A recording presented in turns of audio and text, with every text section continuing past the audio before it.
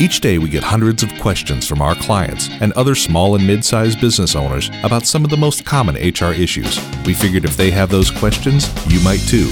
Let's provide a lifeline and share our answers to some of the most common scenarios. This is HR Rescue with your host, Jenny Stone. Here we go! When making personnel decisions, including hiring, retention, promotion, and reassignment, employers sometimes want to consider the backgrounds of applicants and employees. For example, some employers might try to find out about the person's work history, education, criminal record, financial history, medical history, or use of social media.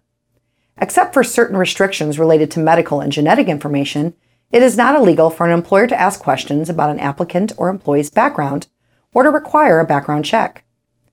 If you get a background information, for example, credit or criminal background report, from a company in the business of compiling background information, there are additional procedures the FCRA requires beforehand. Tell the applicant or employee you might use the information for decisions about his or her employment. This notice must be in writing and in a standalone format. The notice can't be in an employment application.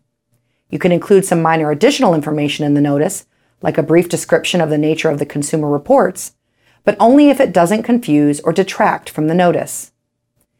Get the applicant or employee's written permission to do the background check.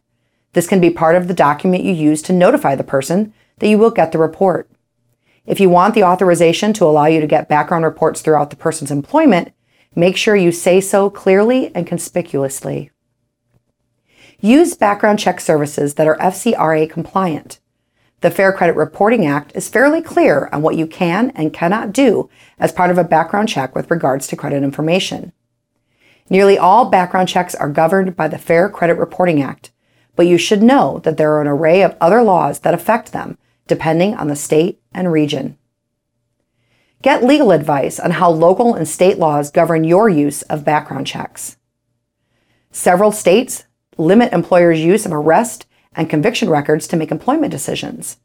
These laws may prohibit employers from asking about arrest records or require employers to wait until late in the hiring process to ask about conviction records. Get legal advice on basic criminal history laws for each state. Give candidates a chance to clear up mistakes or misunderstandings with background checks.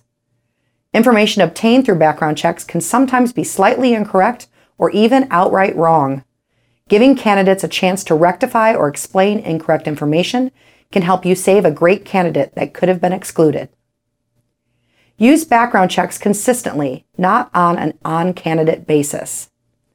Apply the same background check process to every candidate you interview for the role. Applying it selectively to only candidates from a specific background or experience level can cause unintended legal consequences if it is shown to be a proxy for illegal discrimination. Outside of this, waving some candidates through based on gut feeling defeats the purpose of doing a background check to protect your company. Thank you for joining us for this episode of the HR Rescue Podcast. Make sure you subscribe so you never miss an episode and help spread the word by leaving a review. The HR Rescue Podcast is made possible by HR Shield, the Firm Consulting Group of Tampa, and your host, Jenny Stone. Here we go! This podcast was recorded in Tampa, Florida and Greenville, South Carolina, and was produced by Lonnie West at LRW Media Studios. Find us in your favorite podcast app or online at hr-rescue.com.